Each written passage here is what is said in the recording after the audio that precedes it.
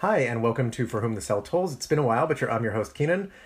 Today, Scout Pomeranian is not joining me, but one of my great coworkers is Katie Peterson. So she works at Gustavus Adolphus College with me, and we both teach undergraduate biology.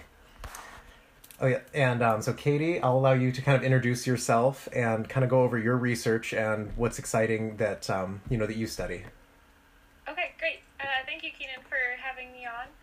So again, my name is Katie Peterson, and I am actually a Gustavus alum, so it's been really exciting to be back at Gustavus in a different capacity as an instructor for this year.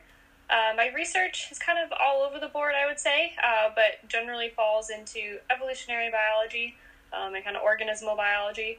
So I'm really interested in how creatures that we don't often think about are experiencing and kind of navigating the landscape around us. And so I do that kind of using island biogeography and a naturally fragmented system to hopefully extrapolate maybe what will happen potentially or what could happen to improve restoration efforts because the world around us is starting to kind of look and mirror the landscape that I study in southern Idaho. Awesome. And this will be a very good, fun chance to kind of have a discussion about how, although I research something very molecular, the listeners of this podcast know that I'm very, fond of evolution ecology and, looking into, larger systems and seeing where the kind of that territory kind of melts together, and that's super exciting and fun.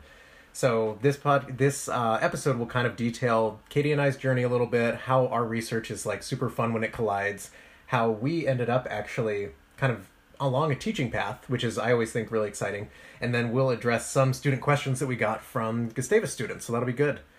So for me, I can just start, and my research is pretty much the same boring stuff that we've talked about this whole time, but for those that are new listening from Gustavus, I mainly take, basically sequence DNA from tumors in patients, and that's what we do at Mayo Clinic, and I make sure that, or I at least designate, what kind of therapies are going to be the best treatment options based on the genetics in the tumor. This is how we can personalize medicine and basically further patient progress and survival better than just a single therapy that is just going to, hopefully work for everybody, but in all likelihood not work for everybody. This way we can save patients a lot of hardship and improve, progression rates and all kinds of stuff. I also work really closely doing a lot of cellular mechanism studies where I go kind of deeper into the cells and mess with things and see if that makes them angrier, sadder, depending on the cancer type and cell, and see how we can take advantage of those mechanisms in therapy. So one of the exciting kind of crossovers that I always introduce in a lot of my classes is that when you have a tumor, it is very much kind of like an invasive species. It has its own separate genetics, it's not behaving correctly in that environment, and it is kind of wreaking havoc. And I can't remember what the rule is, you can help me on this, Katie. There's some, I think there's a stipulation in ecology that says invasive species are almost unstoppable or something, or you can never eliminate them 100%. Yeah, I mean, in some cases, partially just that kind of release, right? There's nothing that's kind of keeping them in check, right. Is one thing. And generally their reproduction is also quite, what's the word? They're able to reproduce quickly too, so I guess that's kind of the other side of it too, with trying to maintain them. Yeah. No, and it's super fun to watch. Well, no, it's not fun. Sorry, I always do that on this podcast where I'm interested in something and I say oh, this is fun. No, it's not. So it makes it tough, and especially when you put those two sciences together, you can see kind of the daunting challenge both types of science are up against whenever you are looking either at something that's invasive or an environment that is going to change and make a better opportunity for something that can survive generally, for example, versus something that can only survive specifically. And then Katie, you kind of work on generalist specifics, right? Yep. Yeah, so for my research, I study both plants and also specific groups of spiders because I'm interested in the community level of things. And so the spiders that I'm talking about right now are the jumping spiders, and so they're the really cute ones that I'm sure you've all heard of or seen the really funny videos of them. doing their kind of weird dancing behaviors. But the jumping spiders, in my research, I use them to kind of be a proxy for something that would be considered a generalist. So they're kind of like the cats of the spider world, and they're actively seeking prey. They have really good eyesight, and they're walking around. So I'd say they're, a generalist in that they can find prey that, they're not relying on anything else. And the other group of spiders that I study are the crab spiders.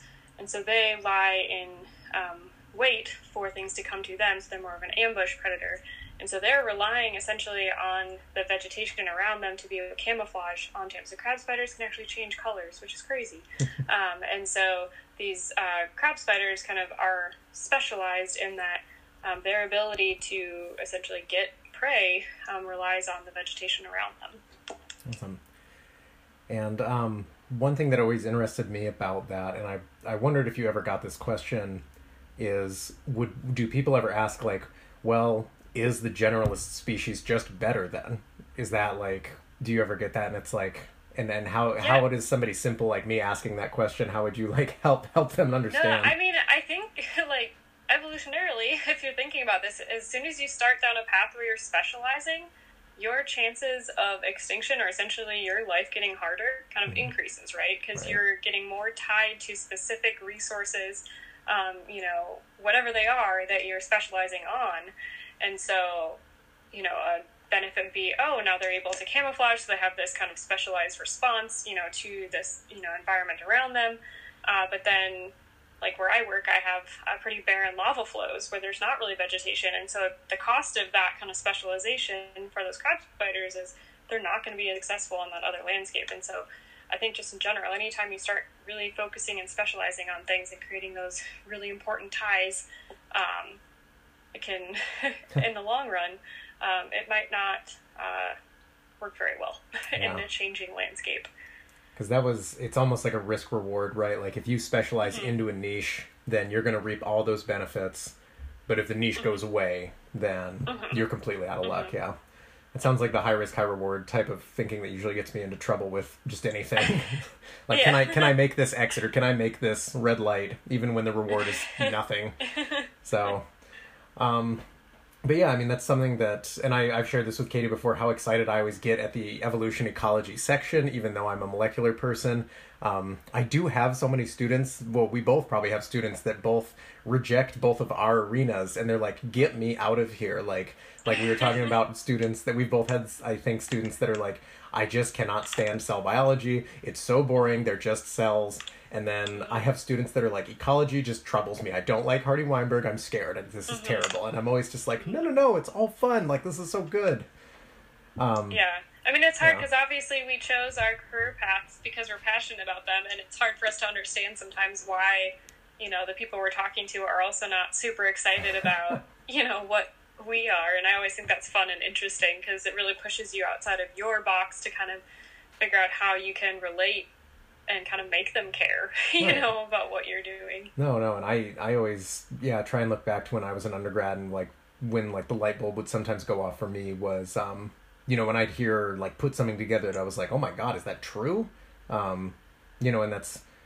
And I think, hearing your work was so exciting for me because I was like, oh my God, like you'll actually watch those species go away each time one of those areas essentially shifts toward the changing climate. And have you actually had certain study spots, for example, that you've studied for years and then the next summer maybe they're gone? Or no, so for my work I did 3 field seasons in the summer. 2 of them are ones where I was actually going into the islands of vegetation, so the kapukas that are surrounded by lava. So I have like 2 seasons worth of data, and there were a few kapukas that I went into both years because I wanted to get kind of that comparison, and I didn't see anything striking in that year difference.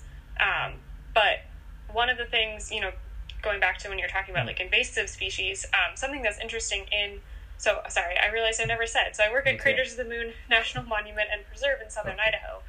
So if you've never heard of it, Google it. It's a crazy landscape. Reminds me of The Martian.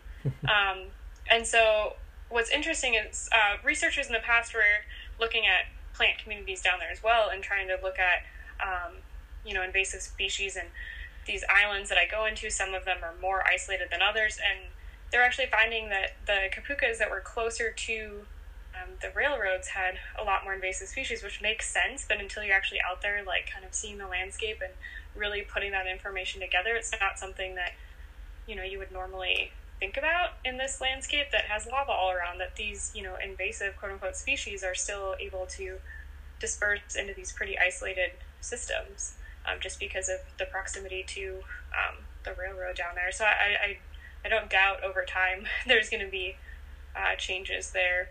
And because the lava erupts there roughly every 2,000 years, like, you know, every 2,000 years there's some sort of change in that system that's applying pressure, you know. Right. Lava's flowing around, that's going to increase the heat, and, you know, things will burn. So yeah, there's constant changes, but it's on this time scale that we're not able to see. Okay. No, and that makes sense. I didn't realize it was that easy to just transport, like, it's just seeds or something flying off the train and dispersing. Mm-hmm. Oh my God. Mm-hmm. Mm-hmm. Yeah. It's kind of... plants are amazing. It's kind of, they're pretty resilient. I remember when I was studying up for organismal, because we're teaching kind of in a similar, same class, I had to study my plants up again, and I was like, God, these things are really, like, resilient and, like, really advanced, and they have their own immune systems, and they're super fun. The train spreading reminds me of COVID-19 right now, spreading, basically, and just being like, zip, like, there you go. Because we're still walking Scout all the time, and sometimes, like, other people are walking their dog, and I was like, yep, we gotta go all the way over to the other side. I'm social distancing 30 feet, because you can't pet my dog. And I was actually joking with my my molecular class that a couple children tried to come up and pet Scout because she's cute.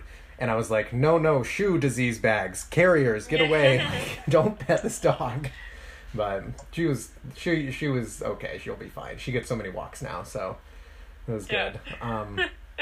But yeah, so I always like to relate and, like, learn more about ecology because it's in evolution directly, because there are so many mechanisms that we never get to in introduction, and thus the ones that I usually learn the best are the introduction ones, and then I just apply those. But learning from you has been, like, really fun because I get to see just how quickly niche and environmental changes can change the environment on its head for these specialist type cells in a lot of cases. For me, when I'm studying something like cancer, and say, no wonder these certain like stromal cells that fight the tumor just go away when the tumor basically eats all their food around the area, or, like, kills off all their protectors.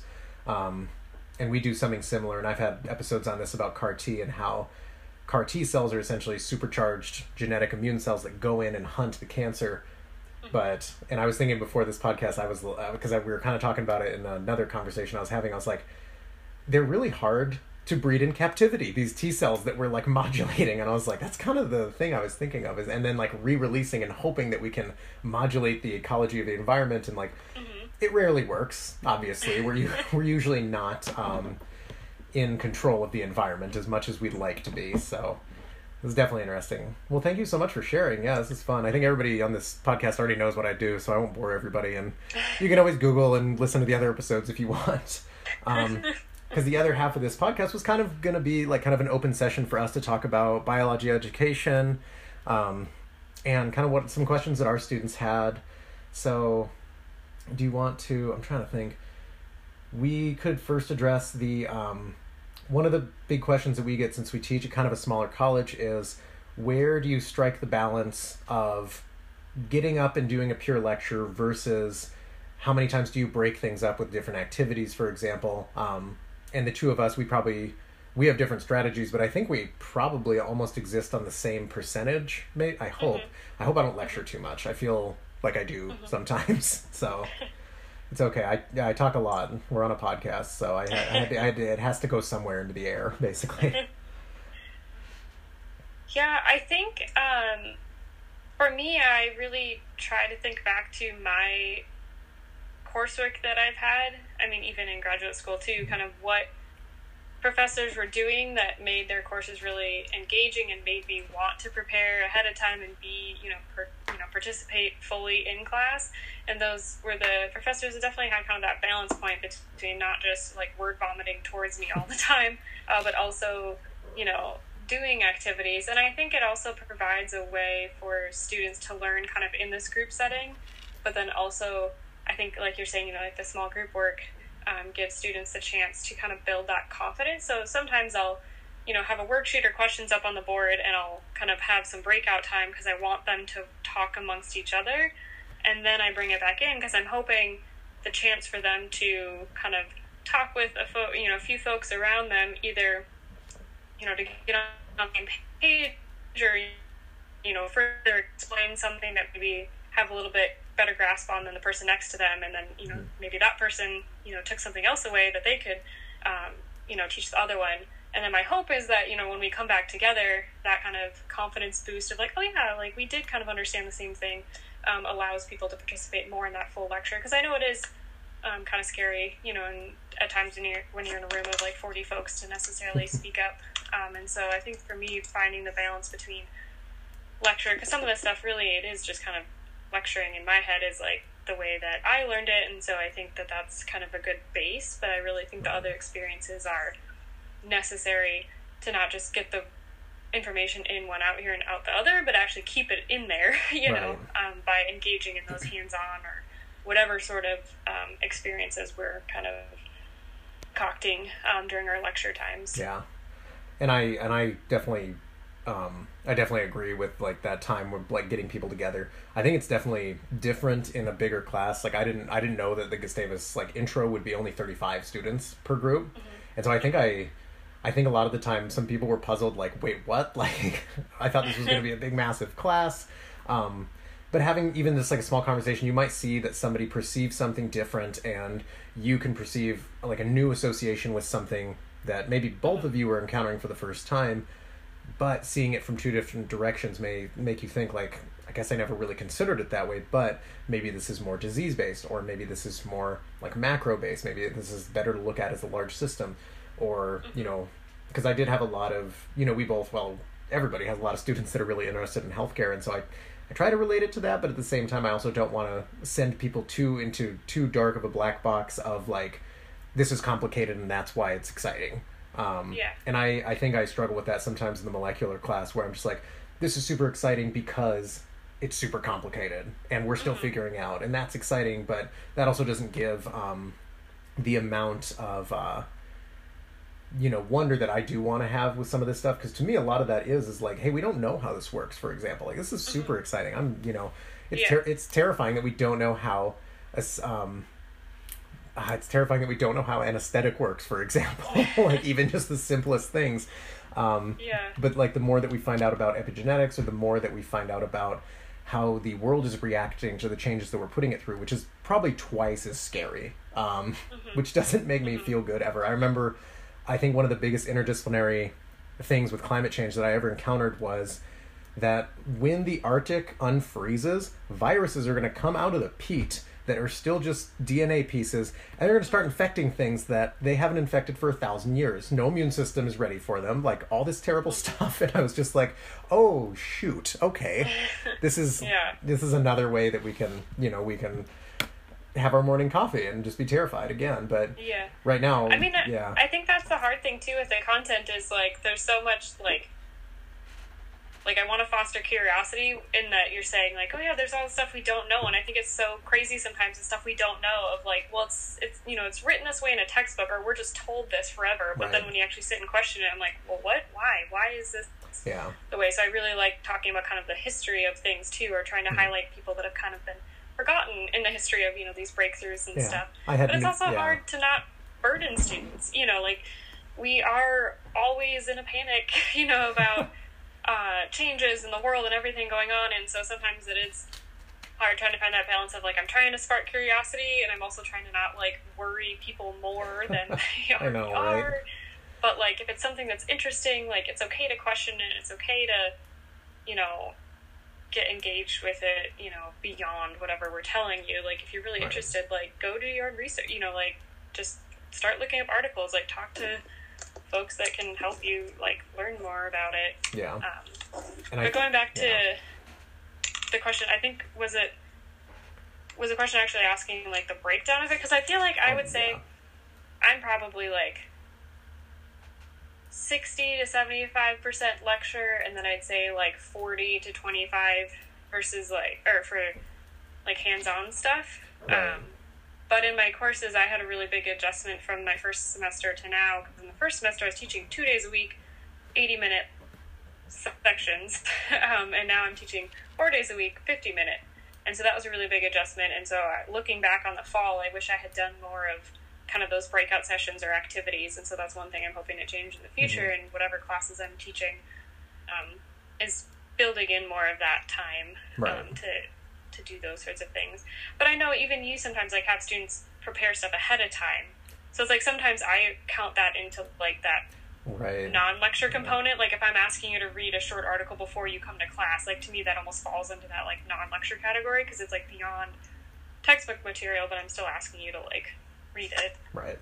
And that's I'm probably in the same range with the 60 to 75%, depending on the material or the class.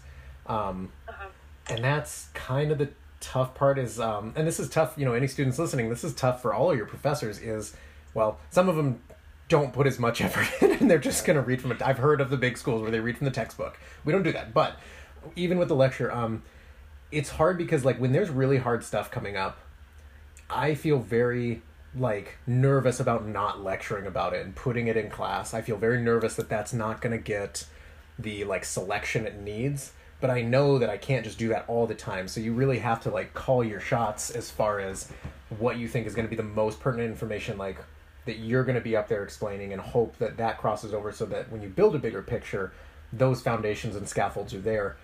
I definitely have talked with like some of my students, and I've always kind of broached the idea, like how much material, for example, could we flip the classroom with? Could I give you guys 2-3 videos that you would watch, and then we would like discuss and like do a couple things in class, and then, but would I know that you actually did them, unfortunately? And so that's like always the hard thing is like, as your professors, we would love if we never lectured and you guys would like, just like watch videos and read the textbook, but that's not the way that everybody learns either. That's the other thing is like, lecture does get sometimes a bad rap and it's like, oh, this is boring.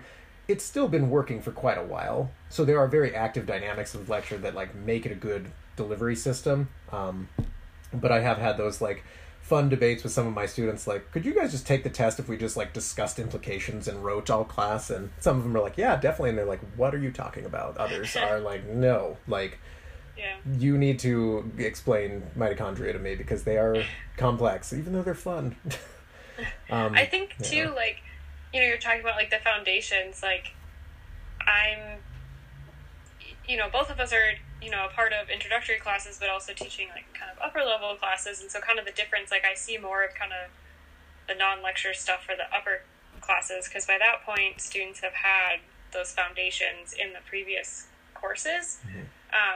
But I think the other thing too is I'm constantly having to remind myself of, oh yeah, I've been working with phylogenies for a decade, but for some people, this is the first time they're interacting with them, and so it's always great to slow your, passionate professor down, if they're going too fast, and it's because we're so interested and engaged in what we're doing, and, for us, we've gotten so comfortable talking about these things and teaching about them that sometimes it's hard for us to really step back and be like, oh yeah, if I was learning this for the first time or trying to put myself back in that kind of headspace helps me. But it's always important if you feel like, your professor's leaving everyone in the dust just because it's something that they've lectured on for 20 years. Like, slow them down. We're not trying to sound smart. We're probably just excited in that case. And because that's what I did. I think I've done it before. Whenever I get the chance to talk about a cancer anecdote, I think I obliterate my classes every time. They're like, did he just say the cancer cell eats itself? Did he just say that macrophages get zombified by these? And what's a macrophage? I think that I always forget, like when I was hearing these things, I had like all the foundations set, and that's like when light bulbs started going off for me. So I always have to like keep careful track of, make sure that we are on track when it comes to what I'm about to talk about. And I always, like I said, that's why I think like evolution ecology might be some of my most straightforward stuff when I'm teaching it, even though it's not my field, because I'm like, this is exciting because this is exciting. Like I just learned this or relearned this and saw this again like a month ago, and I'm excited about it again. So we're going to be excited about that, not something super advanced. And that's why I always like wish that I could, I'm glad that we shared the office, because then I could ask you about stuff. Like I learned about George Foster Wallace from you, and I was like, oh my God, this poor guy. Like he like discovered everything. So So when we try to find that balance, we're not trying to force you to talk to your neighbor. We are literally trying to help your brain undergo something a little different, and that's good for the brain to see a situation in a new light. And, we always try and, I think both of our J terms did a good job, integrating like some ethics and conceptual questions as it related to the material, because that's, a 2-hour class or a 3-hour class is going to take some time. Maybe you do need some time to discuss and sit and think for a while. Those can be tough. So I think I also got a question from a couple of my students on how introductory labs are kind of done. And I had this group of students be like, can't you just trust us and we'll just like run experiments? And I was like, I obviously trust all of you, but there are definitely like certain things that it helps to have a couple repetitions with, like gathering data and then interpreting data. And I don't, and we're never wanting to like belittle you or pretending that you have training wheels on. Even if you are ready and you do feel like you are past certain stuff, then use this time to really get like an advanced handle and start thinking about, hey, how would I actually apply this to a question that I have, for example? How would I apply this in a scenario if I want to look into a certain protein that is associated with Alzheimer's? Would I, what kind of patients would I test? What kind of things could I do in a cell line, for example? I think 102, or at least the Gustavus version of 102, that's the first time that we put students in front of living things, and I always think that's really exciting. So I think that gets kind of that real stuff coming in, and I think... Well, we had cockroaches in 101. Oh my god, I forgot about the cockroaches. Yeah, so for everybody listening off context, for the Bio 101 class at Gustavus, you have to handle these hissing cockroaches as part of like a CO2 respiration lab. I gotta be 100% honest, like I've handled bugs before in some of my research. They were terrifying. So I went over to the pen and was like, okay, like I'm not going to show you how to handle one of these. Like you're going to jump in and do it, students. That was purely because I was terrified of these things. And they hissed at me, and I think one of them I'm convinced bit me. I don't think, maybe not, but still, I was very upset. And so that was tough. I totally forgot that. I blacked that out, I guess. But trust us, when we do the biolabs in 101 and 102, those are exercises that I think, when it comes down to it, are very good examples of how much you put in is going to be how much you get out in a lot of cases. Some of them are tougher because some of them are simulations in a lot of cases, but that's okay. A lot of you maybe will get to a point where you are dealing with environments or cells or mice or patients someday, and you want to have practice. You want to be able to remember some training from when it was low stakes. Like I've told some of you, that's the big reason I don't work with mice, is that I make mistakes in lab, and I never want to have to be like, all right, these 8 mice, they're done. I never want to have to make that choice. And I never luckily have had to make that choice because I've kind of avoided making that choice, which is nice. Not everybody has that luxury, but remember that these training steps are not there to, put you down, basically. We're just, kind of showing you some ropes so that everybody emerges after, let's say, these 2 classes, and then jumps into something big like the cell and molecular class, or like 202 and EEB, for example, where you are going to get tasked with making an experiment, for example. You're going to get tasked with finding that data, asking a question, finding data, making a conclusion, and interpreting what that conclusion means. And I think that Gustavus is a pretty good fast track when it comes to, getting students on that path. I think even as a freshman at Carleton, I think the labs were really obviously super well done. I don't know if personally I was ready to be in such an advanced lab yet, which is so bad that I'm a biology professor now. But I definitely don't think that I personally had that level. I don't know if maturity is the right word, but I definitely didn't appreciate how much work went into those labs when I was an undergrad. That's another thing that professors love doing. When I was in school, quote, I should have taken advantage of all these things, so you guys should be studying and being involved. Don't go watch Netflix, please, basically. But, we have that luxury of, wanting you to do that now, and we remember how hard college is, trust me. There's a lot flying around, so it's okay. You can go ahead. I think one of the other things, too, that maybe, and again, every school is going to be different, but at least at Gustavus, people start out with 101, but doesn't mean they're going to go to 102. Like, some people went down different routes. And so I think 101 is used as a way to, like, build confidence, you know, especially for folks that haven't, you know, depending on what school system you were a part of, like, some of these tools and equipment, like, you might not have used before, you know. And so for those students that have had that experience and feel like, oh, it's so slow or all that, like, take it as a time to also kind of help your fellow classmates too, you know, and be able to help bring them up and build their confidence with, you know, these tools or whatever equipment is being used that they might not have had experience with if you had, instead of viewing it as a, like, oh, can't we just, you know, run off, you know, like, we want to be inclusive to everyone. And I think especially for me, that was important because I was the first person in my family to go to college, and I, you know, at least in my high school, like, I had biology in, was it 9th grade? And then biology was 10th grade.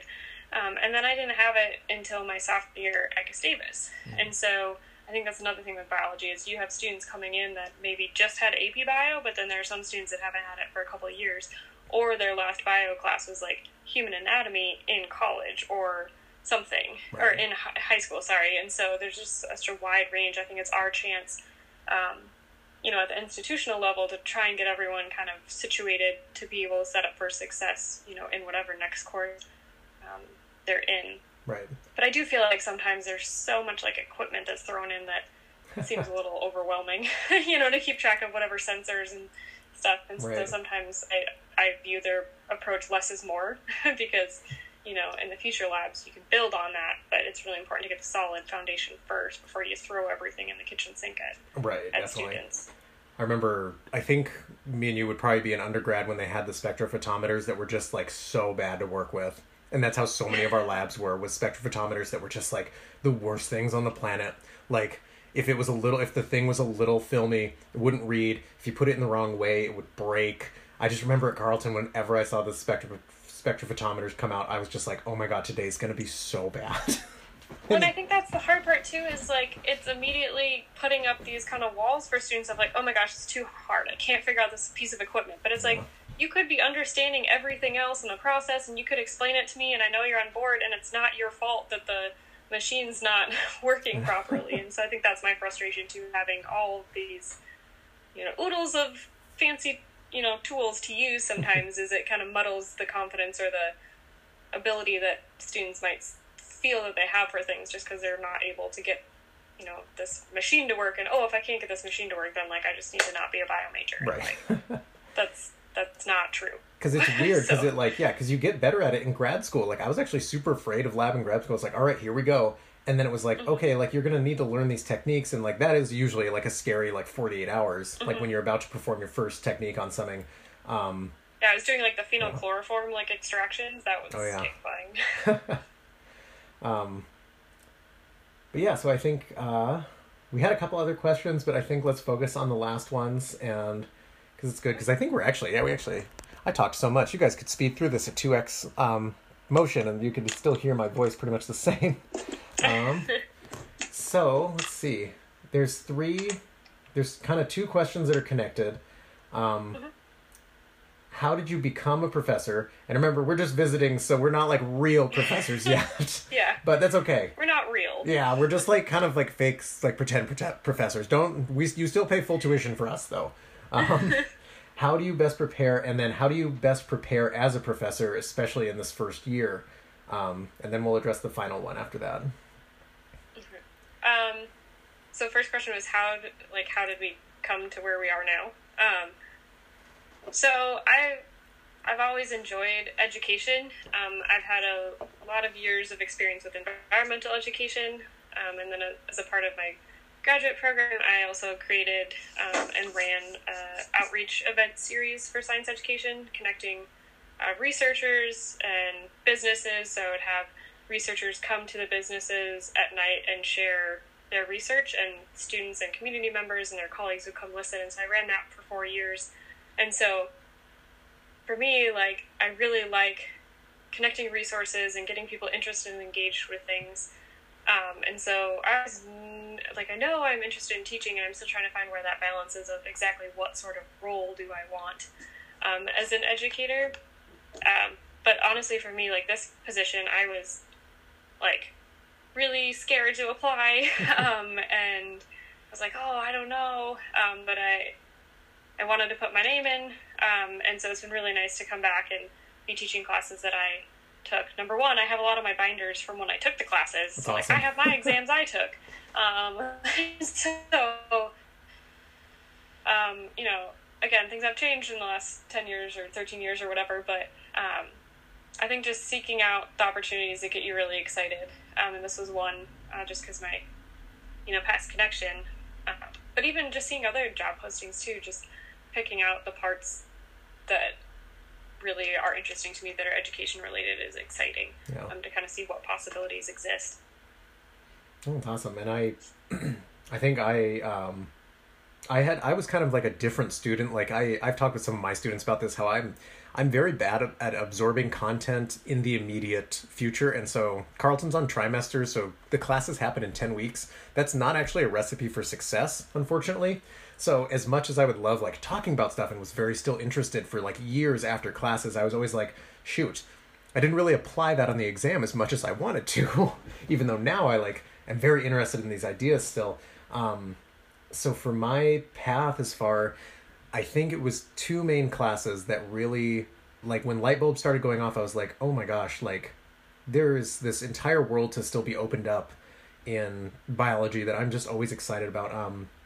One was my genetics professor at Carleton, Stefan Zweifel, and then another was Debbie Walzer-Kuntz at Carleton, and she does science education and virology. And in both those classes, Stefan was very good at, I don't know if he was tricking us or just making us like wowing us with discussion, and like he would like pull the sheet from under us and be like, did you actually know that like this is how holiday junction in DNA looks, or did you actually know that like certain things can get controlled by other genes in this manner? And I would always just be like, there's so much more to this, isn't there? Like he has a whole like valley of stuff we could talk about. This stuff, it's so exciting.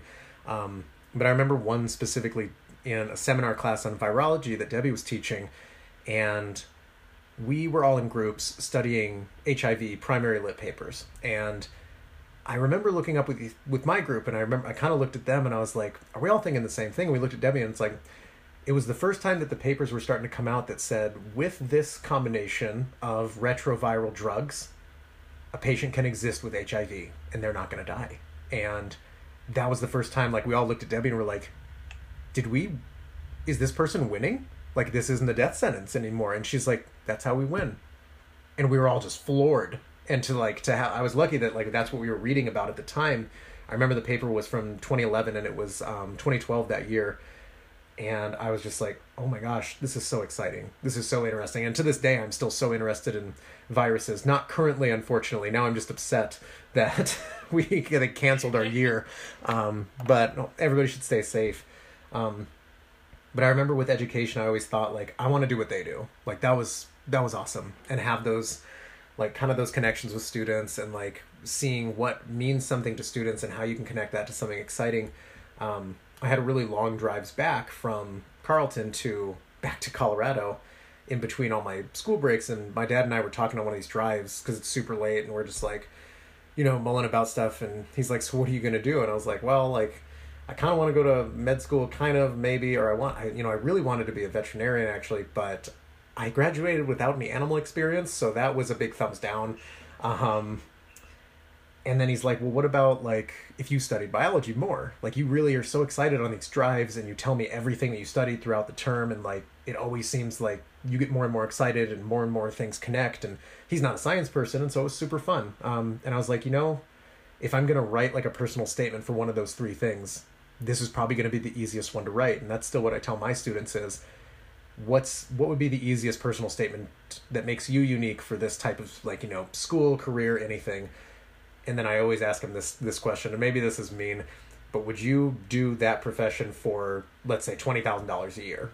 And if some of them for medicine, they're like, hey, no. And I was like, well, then remember, like, there has to be that big mega motivation for those years when you're in residency or you're, you know, struggling through a library and you're just like, oh my God, like, you know, that motivation has to be very intrinsic. And hopefully what our job is as professors is to help you find that. And, you know, I had professors that helped me find that. And so someday, maybe I can help some people along the way, and that was fun. I definitely still really miss a lot of the times with my research sometimes, like obviously that I don't directly do, and I think because it's very medical associated, I do know that a return to that's possible someday, because I feel like I could still have that effect there. So we'll see how things shake out this year. That's still up in the air for all my normal listeners. We'll see if this becomes more regular again if I'm not teaching.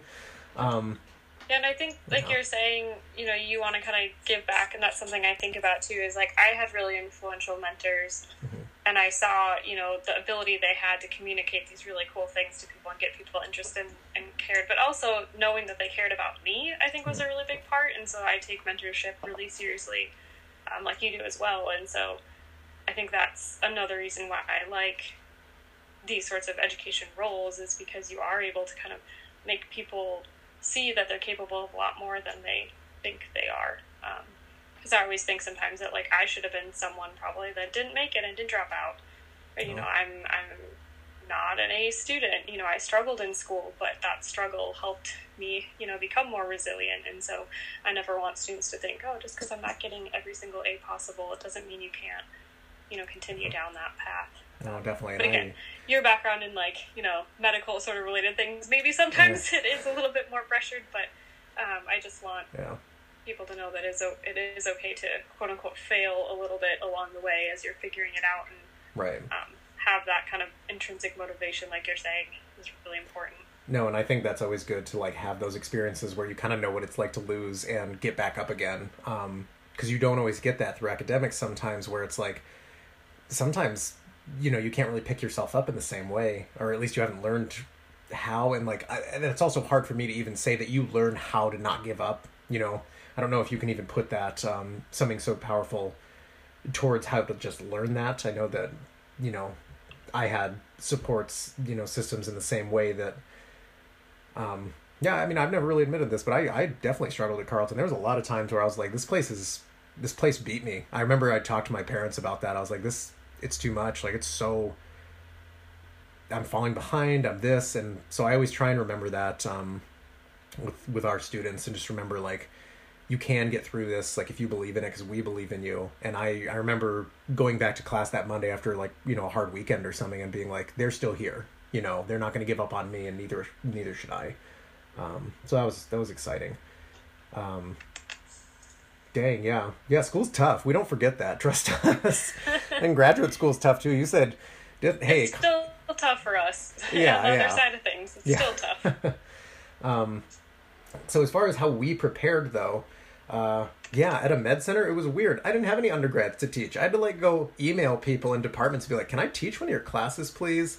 And so I gradually, like, piece by piece, started building a little bit of this teaching resume. And then Larissa Wolfenbarger at UNO offered me to teach microbiology. And I was like, I've never taught microbiology, but I'm so thrilled. And I learned microbiology in a month, and we taught it, and we had a great class. And but your resume with teaching is so much, like, bigger, because you, like, started an organization and stuff. I should have been doing that. But one of the things that we've talked about, I've shared with you, is that I did have a research mentor that was not very thrilled about teaching, and we had conversations about that we never came to an agreement on, and that's okay, and I respect him a ton, and I learned tons from him. Probably one of the smartest people I've ever met to this day, possibly the smartest, and it's, you know, but it's still something that we could never really agree on about priorities as a grad student, and I understand where he's coming from.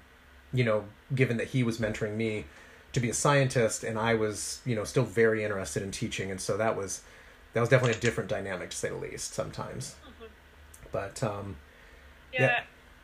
I think with, like, the actual decisions of, like, preparing material and, like, kind of organization of a class, it's kind of, I don't know if students know this, but generally, like, if you're teaching, like, a core course, you know, it's not just one professor, there's multiple, so there's kind of behind the scenes things that happen, you know, prior to the semester starting, where there's, like, a certain order of things, you know, that we're covering, and we kind of have to have some consistency as to what's going on, but then there is flexibility too. And so something I always try to do, and maybe my students will disagree or tell me that I'm failing at this, but I never want them to leave my class being like, well, that was a waste, like, what was that for, what did I learn? Like, I want there to be at least, you know, 1 or 2 or 3 tangible things that they're learning that are actually like applicable to either things that they've noticed in the world around them previously, and now they're like, aha, now I know like what that actually, like why that is the way it is, or something that gets them interested in something that they want to like talk about with their friends with. That's like to me a huge success as an educator. But I think, all the experiences that I had, it's like I want people to know it's not like we just land in these positions. I graduated in 2010, so it's like 10 years of things led me to this point now, and that had to do with like, I did 2 years of AmeriCorps, getting a master's degree, starting my PhD, so it's like, there's steps along the way, but all of those steps are also full of amazing opportunities that you get that maybe in the moment you're not realizing how important they're going to be, but looking back, everything makes way more sense in kind of line of, as you're trekking through life and the different jobs you're having, it's like it makes way more sense looking backwards than if someone were to tell you these are the steps you're going to take. Oh, I know, that was definitely like kind of the fate of that. So like Larissa was the one that offered me the teaching position for intro and then micro at UNO. And that probably happened because I took a class that a colleague recommended at UNO that was a teaching class. And then she was leading it. And then one day she was like, hey, you're like a PhD candidate, so you can technically teach this. Would you be interested? And I was like, oh my God, yes. Like, this is so exciting. We finally did it. So you're right, though, because that makes me think of that, like that moment because I definitely wasn't thinking of taking that class. It was not high on my priority. I was like, I'm going to graduate in a year. I've already taken a teaching class, but I learned a ton again. And so that goes to show we're always right. We're always making you learn stuff and never wasting time. But yeah, whenever we prepare, it's very collaborative. I would say that not only the two of us work together, but we were very quick to go to some of the senior faculty and say, here are the strategies we're using. What do you think? And because I agree that I always tried to make that class worth what students are paying for at Gustavus, because I've seen what students pay for at large universities where you're not getting a lot of attention and there's not a lot of care behind those classes. And I'm hoping that obviously as I get better as an educator, or maybe someday as a scientist, we'll see that that effort's always going to be there, and that there are going to be tangible results, that you got something out of the class and that it was valuable. So we're always trying for that. If you do have a professor that's not trying for that, then that's a problem, I'd say. I don't like that.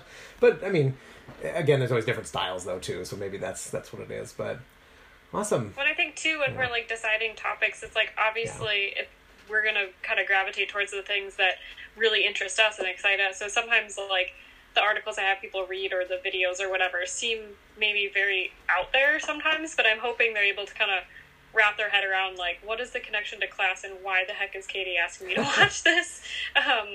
Because it's really exciting for us to be able to, teach about and, learn with them, because I feel like I'm always learning too. And so I think it's good for students to know that, it is a collaborative process, even if it doesn't seem that way. Like if I get good feedback from you on the activities and the topics, then that helps me see that, you're liking it and learning from it, and I'll keep using it. But if you're telling me that, oh, this really didn't work, then it's good for me to also take that in. And Keenan, I'm sure you get that sort of kind of feedback from students too. It's important. We want to be doing a good job. Like we care. Yeah, definitely come up to either of us and it was like, this isn't working. Yeah, don't be afraid of ever coming up to your professors and being like, this isn't working so much for me, or like, I didn't understand that part. We are excited to help. Like, trust us. That's not going to happen in every grad school or clinician or anything. Yeah, sometimes people are impatient. I get that. You're at Gustavus, though. You're at a smaller school where, like, that's what we are excited to do every day. That's, like, the best part of our day is when we can talk with students, honestly. And that's why... the last 2 weeks have been so hard, not seeing our students, like, and not even interacting with them or anything. Sucks. Like, it's weird. We get to know you and we care about you, and so it's, like, it's hard, I was having so much fun with both of my 102 labs because I'm not lecturing in 102. So it's kind of just been fun to be like, what are we going to do this week? Like, this is going to be so cool. And like, there were very little consequences for me just being like, this is lab, hooray. Like, and so, and it's obviously going to be okay. Like with everything, like I love the tree project. Like, I think it's great. I think it's hilarious that you chose a dead tree when you were I know, yeah. I need to email my students and just be like, make sure you pick a live tree for the phenology report. Because I did not. I do have a couple students that are not in an area with deciduous buds. And so I have one in my backyard, so I'm just going to take like pictures and email them every day and be like, yeah, I'm going to be like 4/2/2020 tree, Yeah, large here it is. picture, and then like some buds. And Yeah. you're going to be able to measure it and get observable data, so that'll be good. So we'll see. But no, thanks so much for talking with us, or talking with me, Katie. I don't know if it's us. I don't know if anybody listens to this podcast anymore. We'll see what happens when we light up the listens. We'll see. And but we just, yeah, this year teaching has been amazing, and it's fun, and like we love what we do, and that's so know that you're in a place where you have professors that are very excited about coming to work every day. Like it's very hardly work for me. It's very much how I feel when I'm doing like clinical lab science, where it's like, this is so exciting. This is real difference making stuff. But at the end of the day, like I love talking with students, like it's the best. Yeah. So. And I think too, because it's both of our first years, like there is a little bit of that, like students feeling like guinea pigs, I'm sure. And they are, we're learning. This is our first attempt at everything. And so, yeah, next year I'll do some things a little bit differently. And 5 years from now, wherever I end up, like I'll maybe do things differently too. And so, I think that's one of the things about the workload this year was big. We're kind of we were busy restructuring things and making it. We were, I remember, my wife commented that one thing Carleton prepares you for is like you are never not working at Carleton because of the trimesters basically. And I remember talking to my wife Emma and was just like, this is like what it feels like. I haven't felt like this since Carleton, where it's like it's never stopping, like the work. But it's obviously awesome because it's all from a point of like, I just want to make this better. I want to make something new that's going to be more exciting or more engaging, and we're going to learn more, and we're going to be more fulfilled in that case. So that would be awesome. So yeah, it's awesome. Well, thank you, Keenan. I meant to ask earlier, so I do have a Twitter account, so I don't know if you post this on your Twitter. I don't know where I will actually, this, I haven't used that yet. Yeah. Tag me, I don't know what it is. You should retweet me. I'll have more than like 3 followers. I think my cousin and you follow me, and like another person I know from Mayo, so we'll maybe get that out. So if folks do want to contact me, they can contact me on Twitter, so if they look for that. Okay. And I'll, I think... You search for me on Twitter. It's just my dumb picture, and there's only one Keenan Harder in the world, so you'll find it. And that's fine. And I'll post Scout pictures of my Pomeranian Scout, and you guys can meet Scout for the first time. She is beautiful. I did have a molecular biology student, one of the advanced students. He did his journal club on the Merle phenotype in dogs and how like the melanin gene in dogs gets disrupted by an intron that gets interrupted by a little transposable element that inserts itself too many times, and that's how it's like messes with the amount of genes, and so that's why Scout looks like a little patchy mud ball. And so don't tell Scout that I said that. But yeah, she'll be offended. I know, she does get she's so happy about quarantine, trust me. Everybody's talking about their pets, like, what are you still doing here? Scout's like, this is great. Well, like, see, I have a cat, and I feel like I'm disturbing her, like, napping routine for, the 20 hours of the day, but... Wow, she'll be good. Cool. Well, again, thank you so much, thank Katie. you. Yeah, this was super fun. Thank you for the questions. No, yeah, and thank you, students for questions. Yeah, this was fun. I wish we had more. We could do it again if we end up with more. So actually, yeah, if you have, and I'll send this in the email to follow up. If you have any follow-up questions, like we're always glad to do another, or just kind of post some answers and have a Q&A. But in any case, thanks so much for listening, and this concludes a very special, fun episode. Thanks for listening. Bye.